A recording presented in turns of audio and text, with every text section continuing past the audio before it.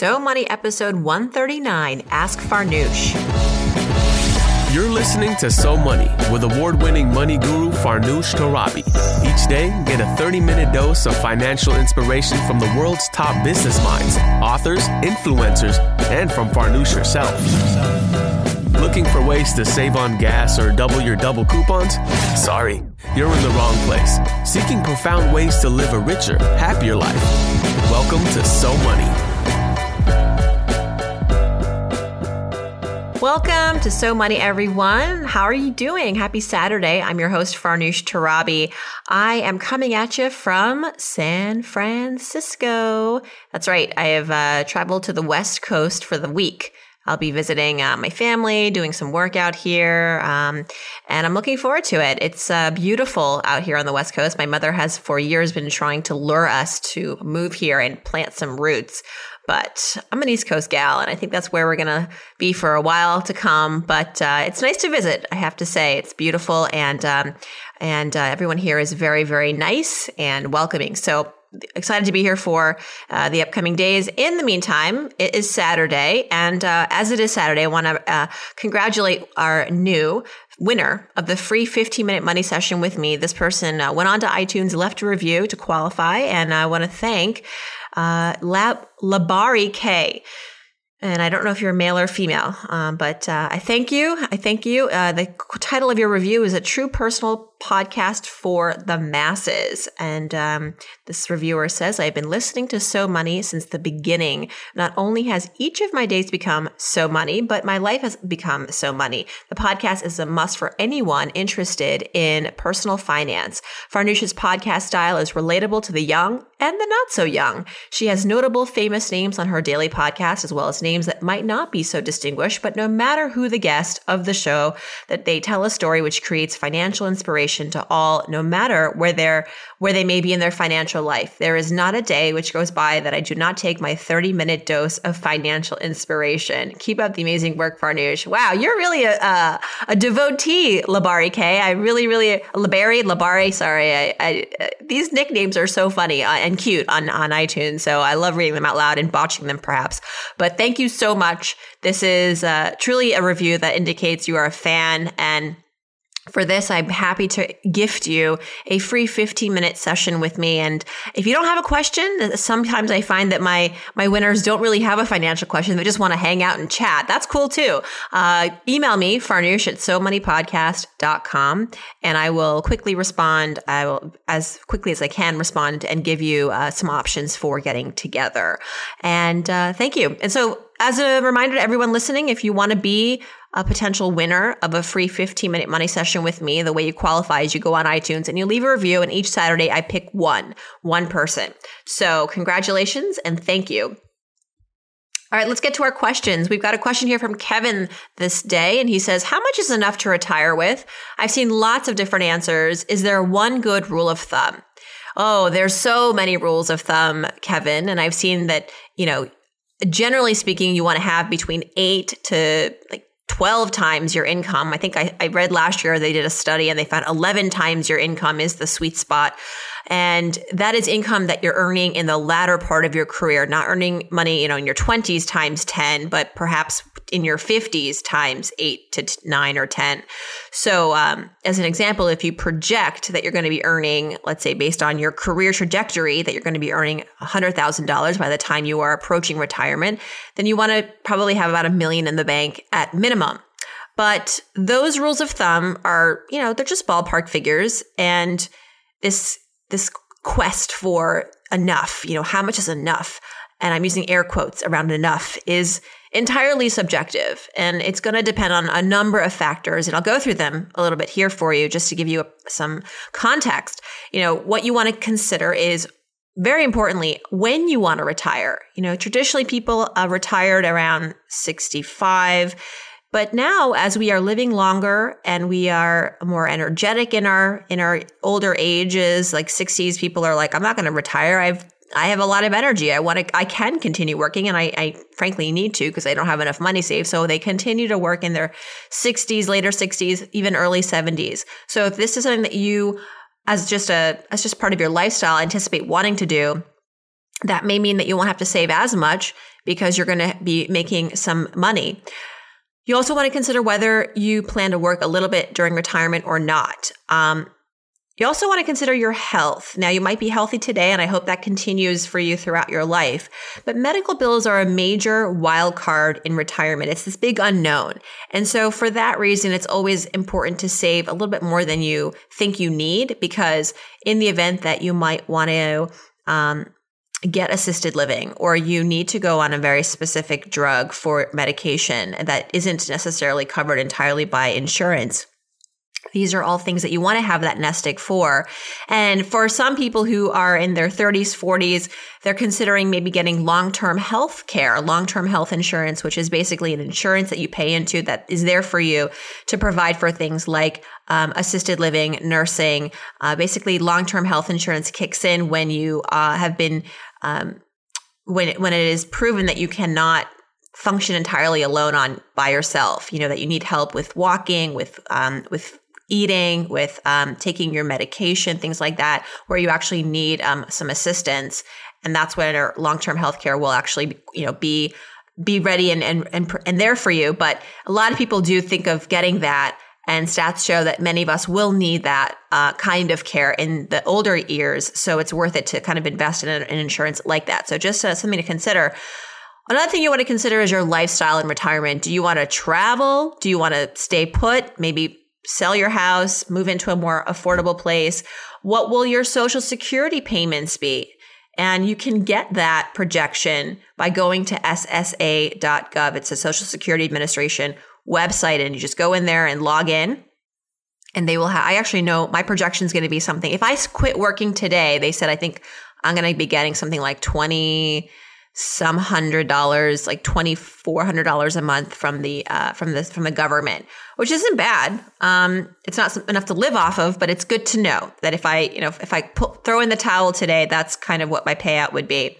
So my rule of thumb is that if you're in your 20s, you want to start saving as soon as possible. Start with at least 10% of your income saved automatically, annually, every year into your work 401k or an IRA. Maybe it's even 15%. And if you're older and you haven't started saving at all, you want to be extra aggressive. So at least 15%, if not 20% of your income every year. And again, make it automatic. At this pace, I think you'll be way better off than a lot of Americans are currently. Currently, a lot of us have nothing. In fact, the Federal Reserve ran a survey recently and found that 31% of Americans have zero in their retirement accounts, including nearly 25% of those people who are older than 45. So those folks, unfortunately, will have to work longer than they probably would like, and will be stressed to save a lot of their income currently. And there are calculators online, everyone, that can help you better boil down your personal retirement savings goal. There's choosetosave.org. That's one place. AARP is also a great resource for all things retirement and aging, but particularly they have great calculators and tools pertaining to retirement. And if you want to work with a certified financial planner, that person will absolutely be able to make some realistic calculations for you and help you work backwards to get to those goals. So good luck, good question, and I hope this helped a lot of listeners. Jacqueline writes in, she says, I love your podcast, and so does my 8-year-old. I homeschool my 4 kids, and so they hear things that I listen to. My 8-year-old ends her day like this before she goes to bed. Thanks for listening to So Money with Farnoosh Torabi. I hope your day was so money. Good night, Mom. Jacqueline, I emailed you as soon as I got this, right? And I said, this is probably the coolest, sweetest, nicest, most touching email I've gotten in a long time. Makes me want to get up every morning and do this podcast, to know that there are young kids out there listening, feeling inspired, getting jazzed over the sometimes redundancy of this podcast. But you know what? If it's getting to you, which it is, I'm happy to say that I'm making a difference in someone's little life, and hopefully that brings a smile to your face as it is to mine. And thank you. And tell your little 8-year-old she is so money. I highly respect her. She's a wonderful role model, and you're doing a great job. I'm you as mom, I'm very impressed homeschooling 4 kids. I know that can't be easy. So thank you for the great work that you do as a super mom and for being a fan. I really appreciate the email. Thanks, Jacqueline. Sarah asks, do you have any suggestions for socially responsible or environmentally responsible investments? I'm a complete beginner with investing and would love to get started with something simple like an index fund, but from what I can tell, it's difficult to find one that can assure you they aren't investing your money with companies like Monsanto, which is a company that I go to great lengths to avoid supporting with my shopping dollars. Thanks for any tips you can provide. Your show has been a great resource of inspiration to me. Well, thanks, Sarah. And this is a great question. I think that a lot of my listeners have would echo what you're voicing, which is that socially responsible investing is important to us, and it is fortunately a big category in the investment world. I would say check out greenamerica.org. Greenamerica.org. There's also Domini.com, DOMINI.com. That's one of the larger fund groups of socially responsible investments. And my advice to you, as far as understanding the ingredients in those funds, is you can check out what is actually included in any fund by visiting its website. Often they are transparent on the website for that fund.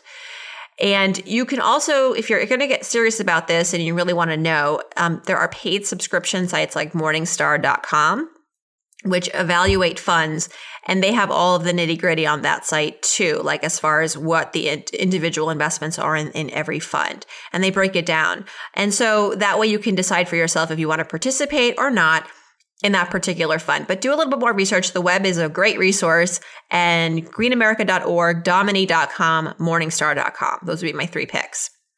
Matt asks, I listened to the podcast with Stacy, your financial planner, and I found the discussion about bookkeeping and hiring a bookkeeper to be very helpful. Would you ever have time to expand on the subject, such as costs, how you find a bookkeeper, what to look for? I spent a lot of time going through my spreadsheets and would really benefit from this, but not sure how to determine what I need. Thank you. Yeah, Matt, sure. I'll expand on this for a little bit now. Bookkeepers are a great resource. We talk a lot about outsourcing on this show. And if you have a business or you have a lot of spreadsheets, as you say, maybe it's worth it to hire some part-time help. And I do my own bookkeeping. I'm a very small operation. And because I use my business credit card for most related purchases to the business, I can personally track my expenses easily online. And QuickBooks is a great tool if you want to go the DIY route.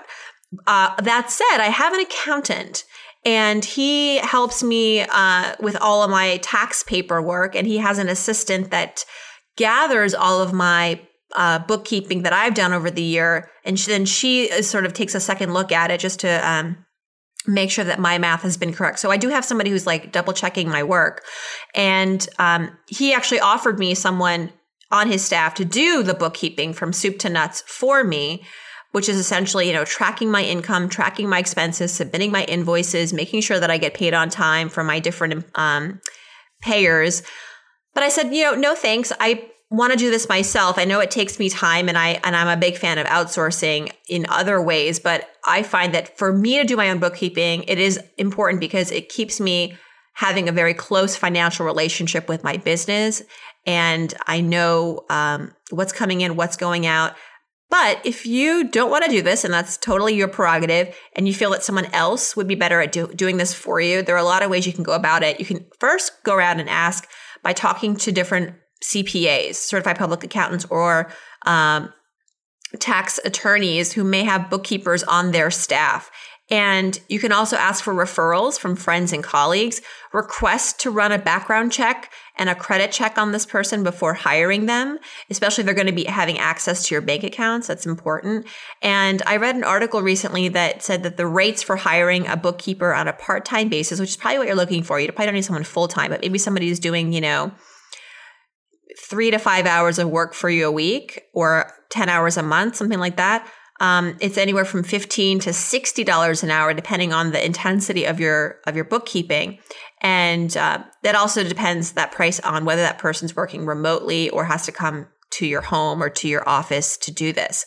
So if, I think to make this cheaper for you and more even efficient is like, as much as you can organize, as much as you can track that isn't cumbersome, that you can then give to a bookkeeper to either double check or fill in the blanks or pick up the slack, I think you can save yourself money overall, as opposed to just saying, here are my passwords for all my accounts, go. So doing a little bit of the setup work yourself will save you a lot of money in hiring a bookkeeper. But yeah, ask around, ask CPAs, ask friends and other fellow business owners who they like to work with. And if this person works independently, do ask for a credit check. And if they work for a firm, hopefully the firm can provide you with credentials. And that is a wrap, everyone. Thanks so much for tuning in to this edition of So Money coming to you from the West Coast. Hope you have a great rest of your weekend. See you right back here tomorrow. And I hope the rest of your day, Jacqueline, you know the cue, is So Money.